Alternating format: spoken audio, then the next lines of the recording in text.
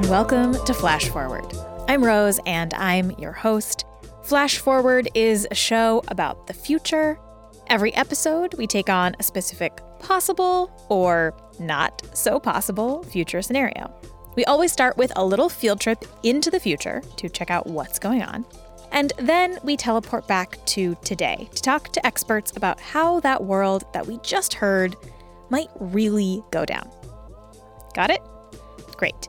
This episode, we're starting in the year 2028.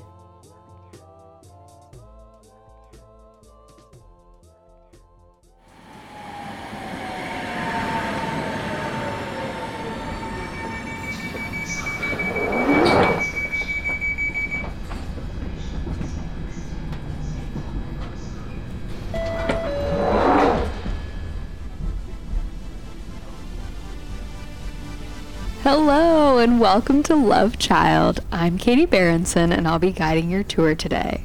How's everybody doing today? Raise your hand if it's your first time here at Love Child. Okay, a few first timers, a few returning visitors, great. I hope by the end of this tour you'll consider becoming permanent residents of Love Child, our lovely city. Before we begin, a bit of safety. Please stay seated for the duration of this tour. The monorail does make some wide but surprisingly powerful turns, and we don't want anybody toppling over now, do we? Okay, great. On your left, the parking lot you just parked in. Trust me, the tour gets better from here. First, a little bit of history. Love Child was founded in 2026 by Stephanie Joanne Angelina Germanotta, who you probably know better as Lady Gaga. Stephanie had the idea to develop her own city when she was a little girl, but sometimes permitting takes a long time, right? Yes, I see the city planners. Yes, you know what we're up to here. Today, Love Child is a state-of-the-art city built around three key tenets: love, power, and play. You can see our city motto and seal on nearly every building, lamppost, and sewer grate, LPP. Okay, now look to your left, and you should be able to see the downtown area of Love Child. As you can see, we're currently celebrating the 20-year anniversary of Stephanie's first breakout album, The Fame. One of the incredible things about living in Love Child is that not only do you get early access to information, merchandise, and even music from Stephanie and her team, you also get to celebrate milestones with fellow fans. My personal favorite right now is the themed drinks at our Starbucks, which of course we call Cup of Kindness. You can get a bright pink ombre latte that gives you the cutest glitter milk mustache. Okay, moving on. On your right, you'll see the very first neighborhood of Love Child, styled after the album Stupid Love. Each of our neighborhoods is thematic, and you can choose whichever fits your personal style best. Getting between neighborhoods is incredibly easy, too. Not only do we have this monorail system, Love Child is outfitted with state-of-the-art, completely green public transportation that's free to all of our residents. Stephanie believes that the future should be accessible to everyone, and Love Child is built with all needs and income levels in mind. On your left is the Love Child High School, where you can cheer on the monsters as they take on our rivals, the Katy Cats. Who will win? It doesn't really matter, but we're all having fun, and the halftime shows are divine. One fun fact, all these ferns you see on the left and right of the tram right now, they're all members of a genus called Gaga, named after Stephanie herself. Okay, hold on, we're entering the entertainment zone.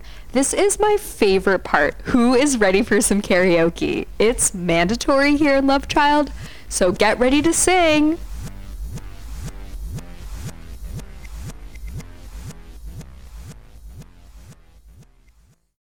Okay, today we are talking celebrity cities. Cities built by celebrities. And this episode was suggested by a friend of the show, Lux Albtram, who sent me an article about a very specific celebrity who is actually doing this. An artist, an icon, a philanthropist, and someone I want to just consider family, man. This is my brother, Akon, in the building. Salute, King.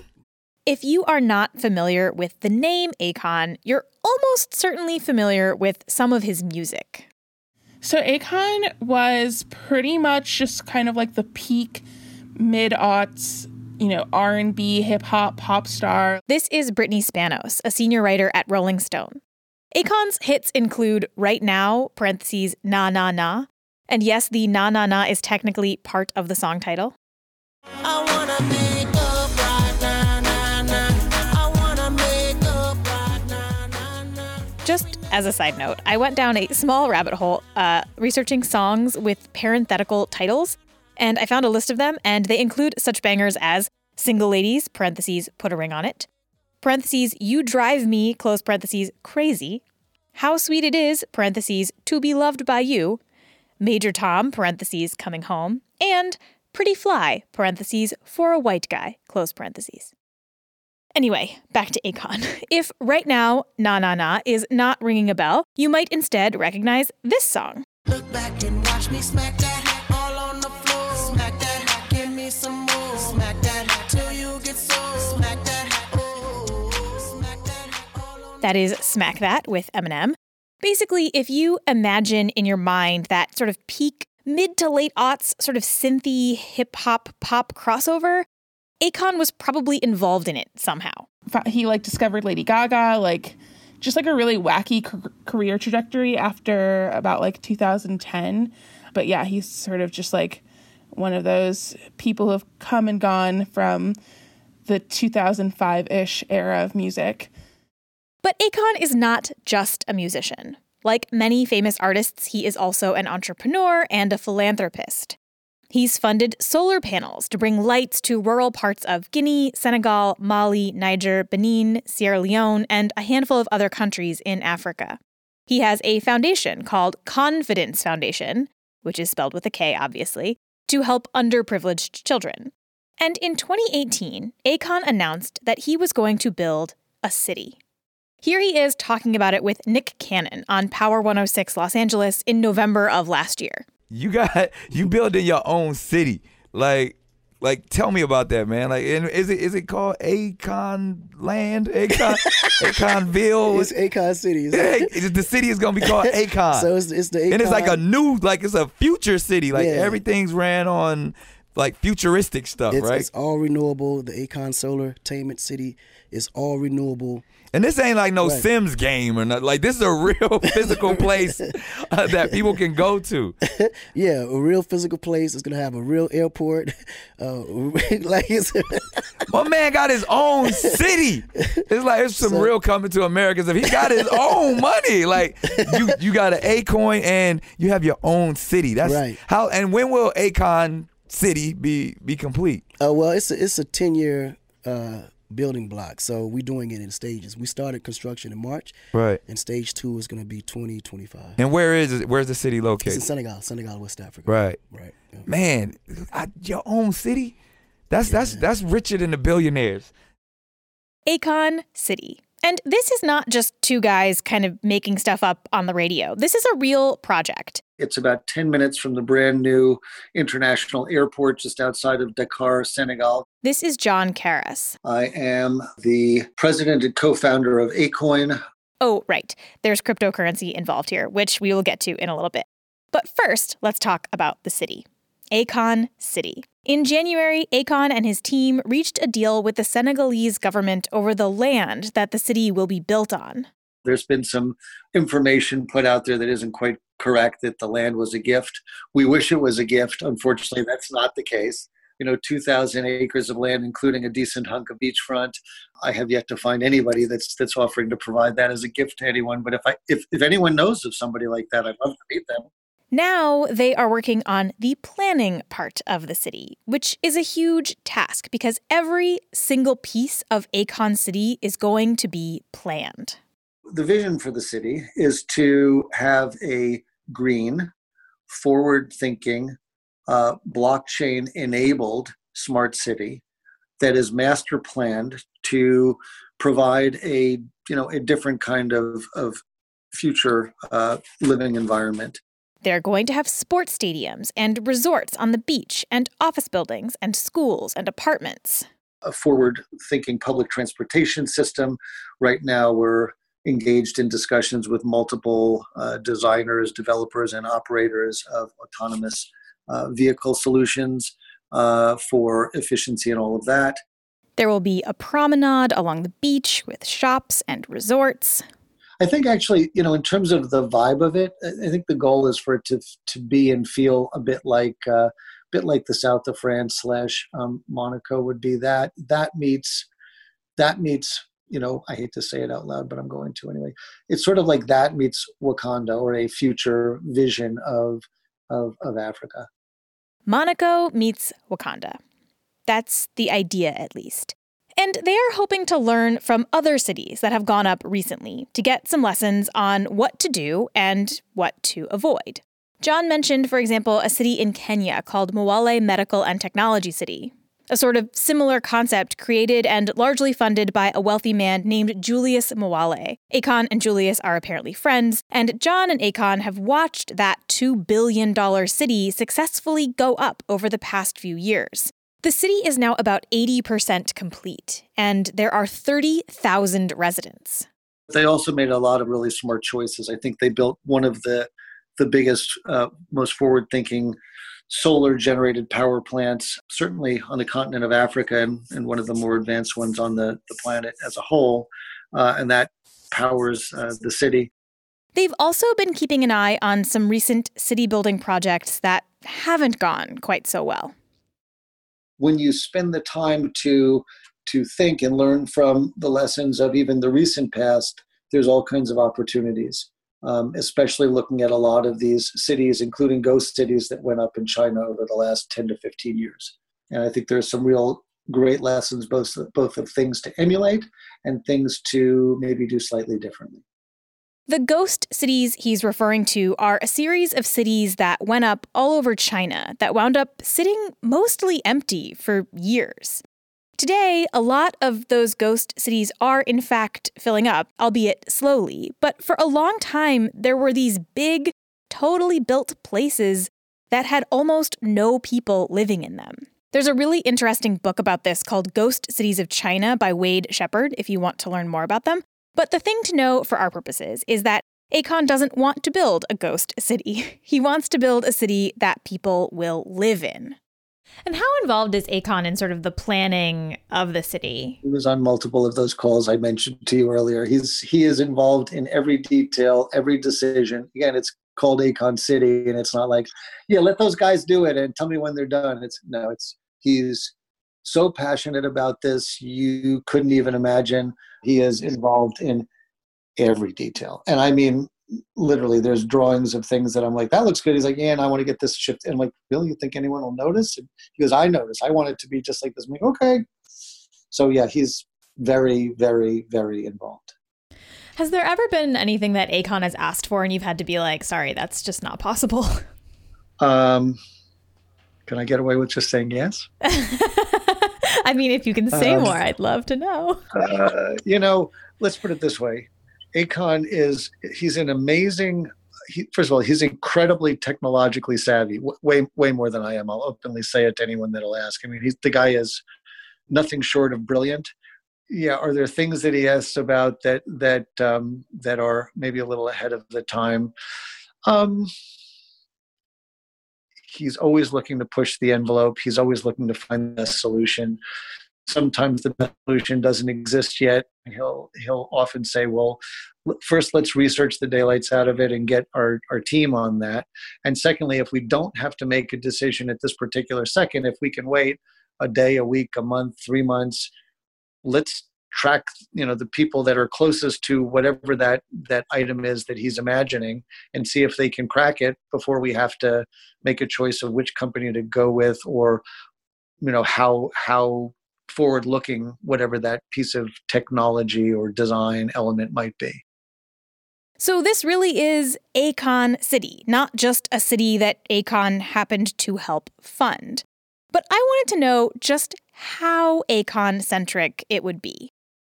And, if I were to visit, when I visit in the future. You're coming, girl. We're bringing you. You're coming. Yes. When I visit, is there anything that's going to, make it super obvious that this is Akon City? Are you going to play his music everywhere? Or is it going to just feel like a future city? Let's put it this way. Yes, there will be things that are ACON driven, but it's not meant to be on every building and such and so. It's like, you and I being from the New York area, it's not like you're going to find, 22 buildings that say Trump Tower, Trump. Trump. No, it's not going to. There will be some of that, but not heavy-handedly so. So no, it's meant to be a forward-thinking, well-planned, technologically advanced city of the future. So no, Akon's music will not be mandated in every elevator, but he will have a home there, as will his family. Does he plan on spending, a decent amount of time there? He definitely does. And when he does live there, when he goes to the corner store to buy a soda or something, if that's a thing that Akon does, I don't know, he'll be able to pay with his very own cryptocurrency called Acoin. We're not going to get too deep on how cryptocurrency works on this episode, but the basic gist is that Acoin will allow people to convert a couple of different kinds of currency into Acoin, including prepaid cell phone minutes, which is a really common form of currency in places like Senegal. And of course, Acoin will be accepted as payment everywhere in Akon City. It's actually quite similar to what people are doing in China with WeChat Pay and Alipay, and what Apple is trying to do with Apple Pay here. It's just a digital payment solution. The plan is to start breaking ground in 2021 and to have phase 1 of the city done by 2024, at which point some people will be able to move in. And right now, John says that everything is on schedule and is going according to plan. And of course, he invited me to come visit when it's done. So in 4 years, we'll have to do an update episode from Akon City. Do you think that this city is going to inspire other celebrities who might have a similar sort of entrepreneurial, philanthropic bent to try a similar city building project? We hope so. I mean, look, the world can benefit from more innovation, more deployment of resources to level the playing field and give all kinds of people opportunity all around the world. So we sure hope that other people jump in and again, work to create a better future for everybody. First Akon City, then, I don't know, maybe Rihanna City, Beyonce City, Taylor Swift City. If stars do follow Akon's lead, what does that actually look like? And is this the first time a celebrity has founded their own city? The answer to that last question is no. And when we come back, we're going to talk a little bit about some past cities founded by very famous people. I read that he was 6'9". Is that true? Yes, he was 6'9". He had very strange proportions, actually, and it's still debated exactly what was going on medically. We don't know for sure, but he was 6'9". He had incredibly long limbs, obviously, and his hands and feet were just crazy big. More on this incredibly tall, strange man and his city when we come back. So Akon is not alone in his dreams of building his own city. Not today and not in the past. Roman cities were constantly being founded and named after military men. Henry Ford created a city in Brazil called Fordlandia, which is mostly now deserted. Edgar Rice Burroughs, the guy who wrote the book Tarzan, founded his own community called Tarzana, which still exists today. But the example that I want to talk about is not in the United States or in Greece or in Italy. It's in Russia. It's probably still not really on the major list of destinations around the world, but it absolutely should be. When I first went there in 1998, I literally was warning people that you would need a guide to be able to see the city. It was very difficult. It was very hard to navigate. There was almost nothing in English. That's all changed just drastically over the past 20 years, so that it's now a very easy city to visit, and it is seriously the most extraordinarily beautiful place on earth, in my opinion. This is Dr. Kate Antonova, a historian at Queens College in New York, and the city she is talking about is St. Petersburg. I think I would just say that everyone who can possibly get a chance, obviously not real soon, but whenever the world opens up again, to go to St. Petersburg. For those of you who are not up on your Russian geography, St. Petersburg is in the northwestern part of Russia, about 400 miles from Moscow, up on the Baltic Sea. And it was founded by a very interesting man named Peter the Great. Okay, so we're talking about the late 1600s, late 17th century into the early 18th century. So Peter the Great, he's got, the title the Great as one of those most memorable, most notable of all the Russian tsars. But Peter the Great is notable not just because he was royalty, which obviously helps, but he was also an incredibly commanding person physically. He was 6'9", with these super long arms and legs and notably gigantic hands. During his court in the early 18th century, there was a big fad for so-called freaks, as they called them at the time. People with very unusual features and so on were brought to royal courts to sort of be shown off as entertainment. It should go without saying, but I'm going to just pop in and say it anyway, that this is a really terrible thing to do, and the legacy of freak shows is long and extremely awful.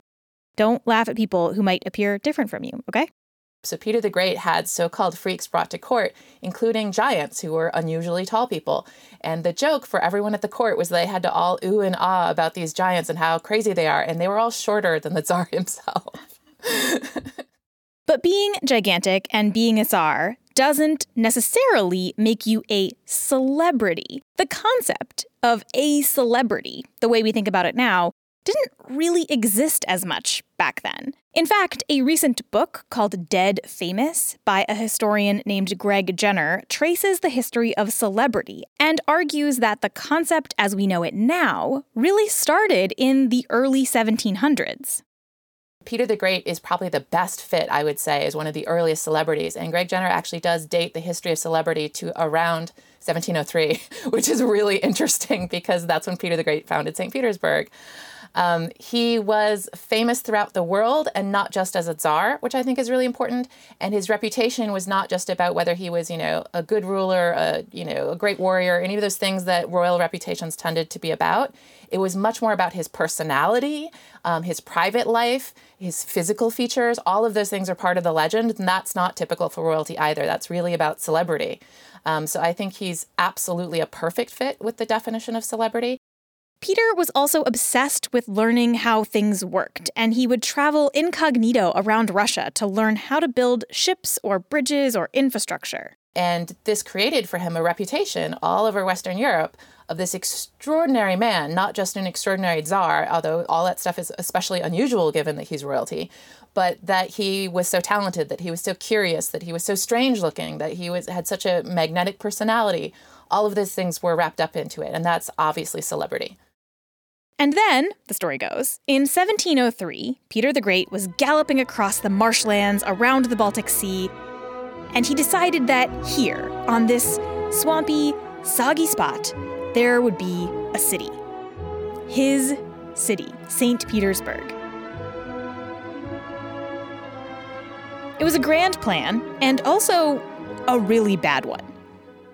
It is the last place on Earth you would ever want to put a city. And I say that as it's my favorite city on Earth. It's my favorite place on this planet. I love it, but it is a stupid place to put a city. It is literally a swamp. They've had tuberculosis continues to be a problem even to this day. There's been giardia in the water supply until relatively recently. There has been massive floods. With climate change, we might, see really, really serious issues with St. Petersburg. It is a terrible place to put a city. But Peter wanted this spot because it was on the water. And at the time, Russia was locked in this great northern war with Sweden.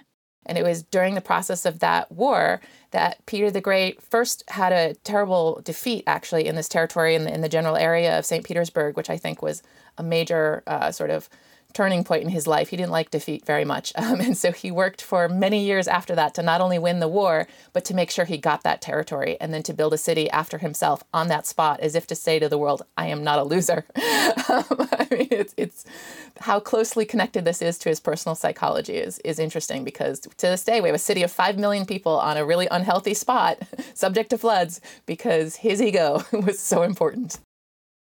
And so he decided that the city would be there, in the swamp. And because he was the Tsar, he could not only decide that, he could also make it happen. He forced, all of the elite servitors of his government to build nice, big, stone, impressive palaces on swampy land. To build these big stone palaces, the elite brought in a huge workforce of servants called serfs. And in the 18 years of construction on St. Petersburg, a ton of serfs worked and died in the swamp. It's actually really hard for historians to even put a number on how many of these indentured workers set foot in the city and how many were buried there. In researching this episode, I saw all kinds of numbers. Some say that 500,000 serfs worked in the city, and the death toll is even harder to count. It could be anywhere from 20,000 to 100,000 or more. Nobody officially counted because the officials didn't care about these people. The population of Russia, it's at this point during Peter's time about 90% peasants, and they're treated as cannon fodder in wars. And when it's not wartime, the serfs are pretty expendable in the way that they were thought of by the aristocracy and by the state. And so you would just use them as needed and keep bringing in more to build your city. The goal was to build the city and to please the Tsar. And so that's what they did without a lot of great record keeping, which means we don't have numbers. This death toll, however big it is, has led some people to call St. Petersburg the city built on bones. All because Peter the Great wanted his city to be there, in this marshland. And Peter got what he wanted. But he didn't really get to see the end result, the city that Kate loves so much. By the time Peter the Great dies relatively early in 1725, he died of natural causes, the city was really still a swamp with a few palaces, some like just breathtaking palaces in a swamp with very little around it. So I'm not sure I would call that a city yet, although it's certainly, I mean, it's not a village. What is it exactly? It's a few palaces in a swamp, right? It's a very odd thing at Peter's death. After his death, Peter's daughter Elizabeth took on her father's pet project and continued it, perhaps out of loyalty to her dad. And then after that, Catherine the Great is the one who makes St. Petersburg one of her big endeavors. Because for her, being tied to Peter is an extremely savvy political move. She is a German princess. She's not actually a blood relation of Peter the Great. And she had to kill her husband to get into power through a palace coup. So she is very tenuously in power, and she works incredibly hard to tie her legacy to that of Peter the Great, even though there's no real reason for that. Catherine worked to finish the city, and she commissioned this very famous statue, which, of course, commissioning a statue is a big deal thing to do at the time. The equestrian statue of Peter the Great, and she has written on the base of it, to Peter from Catherine, which is meant to make that connection between the two of them. And it's this marvelous, it was one of the great artworks of the time, and it's still a really amazing statue. It's not your usual boring equestrian statue. It's Peter the Great sort of leaping on his horse off into the future towards the west. I will post a picture of the statue on the website and on our social pages. It is pretty cool looking. And there is some really interesting stuff to say about the actual art and construction of this statue, which we are not going to get into here, but patrons will hear all about it on the bonus podcast this week. So a reminder that if you want that kind of deeper, fun, facty stuff that doesn't make it into the episodes, head to patreon.com/flashforwardpod and become a patron. Anyway, thanks to Catherine, St. Petersburg becomes the city that Peter the Great really dreamed of. Part of the reason that it's interesting to me to think about this city in the context of this episode is that, like, okay, so let's say a celebrity now establishes a city and they set the tone, right? They kind of like create the vibe of the city, however you want to say it. And then, of course, like eventually they die and that city still exists. And then it sort of permutates and like mutates into its own thing. And so seeing that happen for St. Petersburg has sort of been super interesting, right? Because it has maintained a lot of the gist that Peter the Great kind of wanted in a way that I think is really impressive, actually. Yeah, absolutely. Not to mention, it has retained that despite being called Leningrad, a real concerted effort to erase Peter from the legacy. It came roaring back the second there was a chance for that. One of the first things that the city does after the collapse of the Soviet Union is to rename it St. Petersburg. If you go there today, Peter is everywhere. His face is on just everything, all the advertising on buildings. His name is on everything. There's a beer named after him. I mean, he's everywhere. And so what began as a celebrity city around a living celebrity has become celebrity kitsch, just like often happens with celebrities today too, right? So I have never been to St. Petersburg, obviously, but if you are a person who goes there or lives there, like, you know what he looks like. You would recognize him immediately. God, yes. My 4-year-old daughter knows what he looks like because we just spent 6 months there. And in fact, we're quizzing our daughters when we look at statues and stickers and whatever. There's stuff all over St. Petersburg. If he has a mustache, it's Peter the Great. If he has sideburns, it's Pushkin.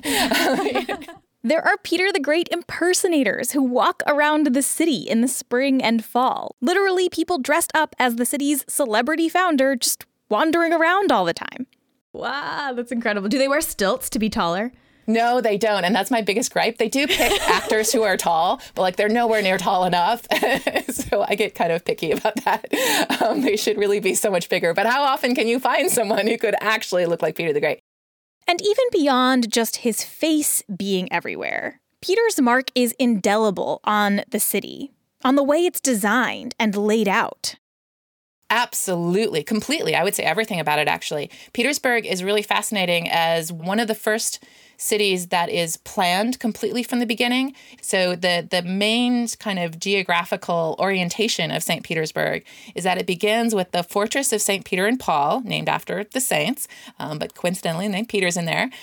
So the fortress, which was the first major thing built to protect the city, obviously, and then right across the river from it is the Admiralty, where they build the ships that will also protect the city. So the center is not yet government or anything else. The center is building ships and a fortress, because that's what Peter loves. And so the focal point is not so much state power or the monarch, but the navy, because he was obsessed with boats. He'd been making boats by hand with his own hands since he was a child. It was a major childhood experience for him to learn how to make ships. And he created the first Russian Navy because it was mostly a landlocked empire until Peter the Great made sure he could get his boats. It's really about a little boy who loves boats is what it keeps coming back to. This is what it means to design a city when you're a celebrity.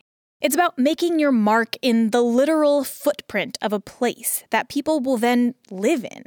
It's about setting a tone and a way of thinking about the world and a physical infrastructure that will hopefully live on past you.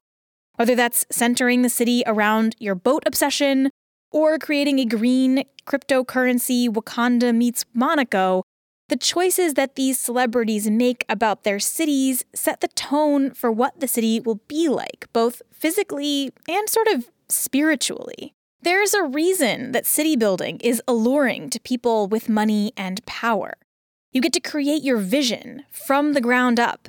You get to dictate how things will move and flow and create a space that has your DNA in every brick, every turn, every weird little angle on the map. Every time someone pays in Akon City, they will be given the option to pay with Acoin.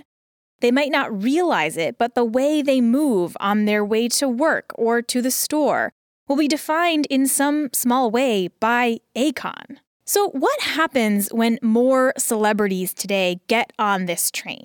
Who might be next after Akon? Whose city would you want to live in? And whose would you want to avoid at all costs? What kinds of celebrities might actually take this project on? And which ones would never dare? Streets are covered in glitter. When we come back, we're going to dive into the world of today's celebrities and talk about whose cities would be great and whose cities would be terrible and whose cities would be terrible but also great. But first, a quick break. So I know that this probably sounds totally bizarre to some of you, but I don't actually think it's that wild to predict that some celebrities besides Akon might decide to break ground on a city. So hear me out. Staying on top, in the music business especially, is really hard. Especially in pop music, after you hit a certain amount of time in pop, you don't make the same hits, you don't make the same money on touring, depending on who you are. It's really select few. There's a 1% of the 1% that succeeds. That's Brittany Spanos again, senior writer at Rolling Stone. And to stay relevant and stay wealthy, musicians will often branch out to things like makeup or fashion or home goods. Beyoncé has a line at Adidas. Almost every celebrity these days has a fragrance. Rihanna has a lingerie line and a makeup line. Then there's the rise of influencer culture. People who aren't huge A-list celebrities, but who are building these online and in-person brands. In Los Angeles, there are several houses that groups of TikTok stars have moved into to make videos and content together. Dolly Parton has Dollywood, an incredibly successful place that people go to experience her vision. It's not quite a town, but it's not that far from it either. You can also think about places like Marfa, Texas, where one really influential rich person can kind of reshape a town that already existed into his own vision. Tony Hsieh kind of tried to do something like that with downtown Las Vegas recently as well. And I think given all of the trends that we're seeing in celebrity culture and brand building and empire building, it's not actually that weird to think that either the biggest A-list stars or those up-and-coming rich influencers might try to create their own places, their own towns. I think that the people who would most likely think about it in my head would be like the already kind of either billionaire or close to billionaire bracket of musicians who like are in that frame of mind where they would just like start up things. So like Beyonce and Jay-Z, I can totally see them actively starting a city. Beyonce was, of course, the first person who came to my mind as well, just because she seems like the kind of person who would actually succeed at something as hard as building a city. You know, not just talking about it, but actually making it happen. Rihanna, too, given her other successful business ventures, might dip a toe into city creation. Oh, Rihanna would definitely. I think like, who else would do it? I feel like there's probably like a shocking number of people who would like, if they had the chance to jump on it, would do it in a way that like we're probably not prepared for them doing. Like a Jeremy Renner city. Jeremy Renner. I feel like if Taylor Swift had the opportunity to, she might. I don't think she would like choose to do it, but if it were offered to her, like she would take it. Another person that I can see doing this is JoJo Siwa. Like it has to be the people who are really already thinking bigger than like music, which is like Akon has been kind of out of music for a few years and doing other business ventures. And it's like the people, like someone like JoJo Siwa is like ripe for that because she has so many business ventures. Like she's partnered with Target and Michaels and obviously Nickelodeon, and she's like makes millions every year based off of just products that like her starting a city where she can like fill it with her own SponCon is ideal. If you are not familiar with JoJo Siwa, she is a former child star who appeared on the show Dance Moms and has leveraged that into an incredible amount of money and fame. She is only 17 years old, but Cosmopolitan estimates that between her merch, her touring, and her YouTube channel, she's worth about $12 million. I got my birthday outfit on right now. I got the boomerang jacket from Tour on. I got my unicorn shirt on. Got my purple pants on. I got my cool shoes on. I got my sunglasses. I got my JoJo belt. I got everything. Also, in looking up how much JoJo Siwa is worth, I learned that her fans are called Siwanators with a Z at the end, which is absolutely deranged, and I kind of love it. Another thing I learned is that in 2019, the FDA issued a warning related to JoJo Siwa's cosmetics that said that there were alarming levels of asbestos in them. So hopefully her city has less asbestos than her cosmetic line.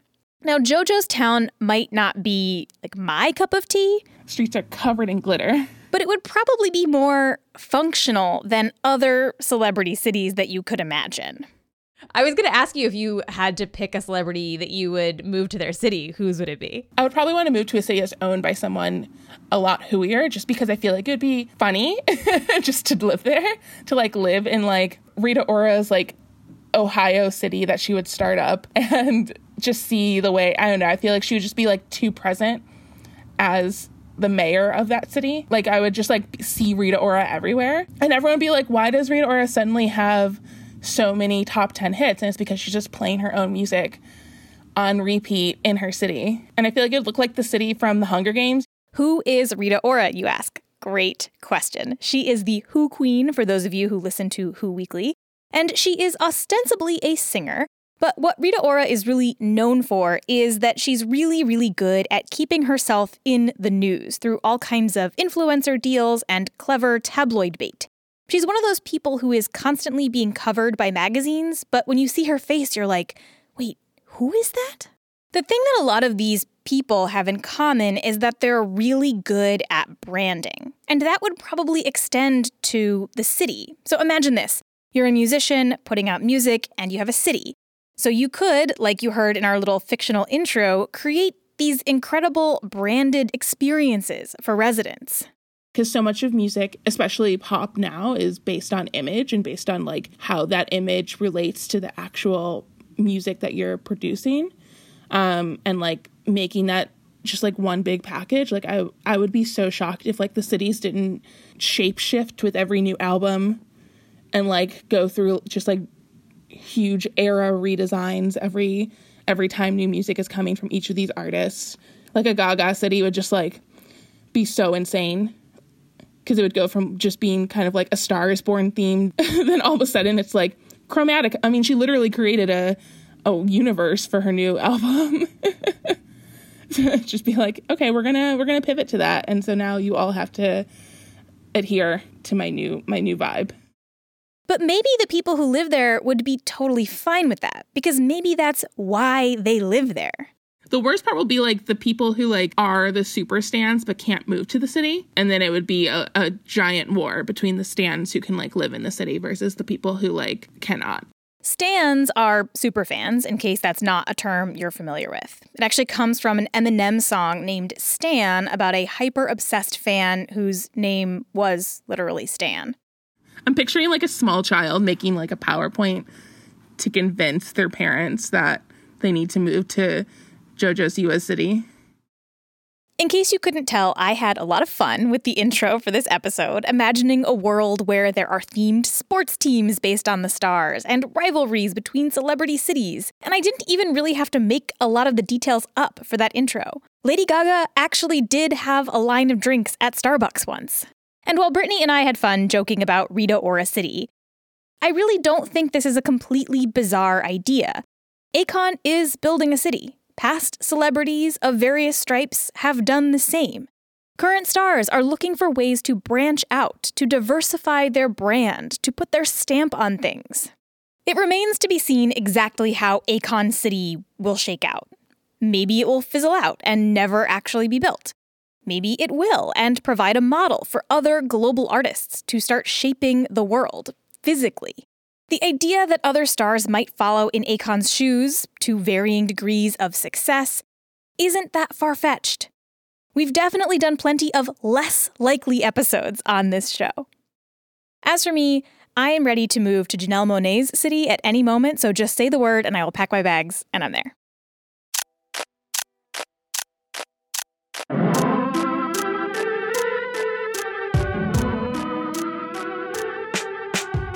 That's all for this episode. Flash Forward is produced by me, Rose Eveleth. The intro music is by Asura, and the outro music is by Hustleonia.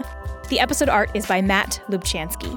Special thanks to Gina Delvac, who voiced the perky Love Child tour guide on today's episode. Check out her work on Call Your Girlfriend and other podcasts. Oh, and for those who are always wondering what the little references that I talk about in episodes are, take a close listen to the song that is playing during the tour. If you want to suggest a future for a future episode, send me a note on Twitter, Facebook, or by email at info@flashforwardpod.com. I love hearing your ideas, and that's the email to send your little reference spots to as well. There is no statute of limitation, so if you're listening to old episodes and you find one, send me an email, and if you get it right, I will send you something cool. And if you want to support the show, there are a couple of ways you can do that. Head to flashforwardpod.com/support for more about how to give.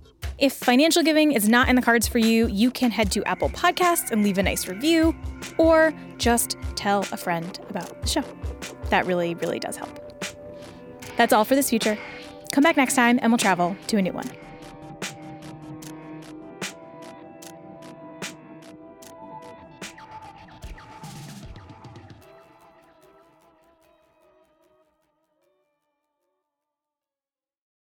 Talented, brilliant, incredible, amazing, show-stopping, spectacular, never the same, totally unique, completely not ever been done before.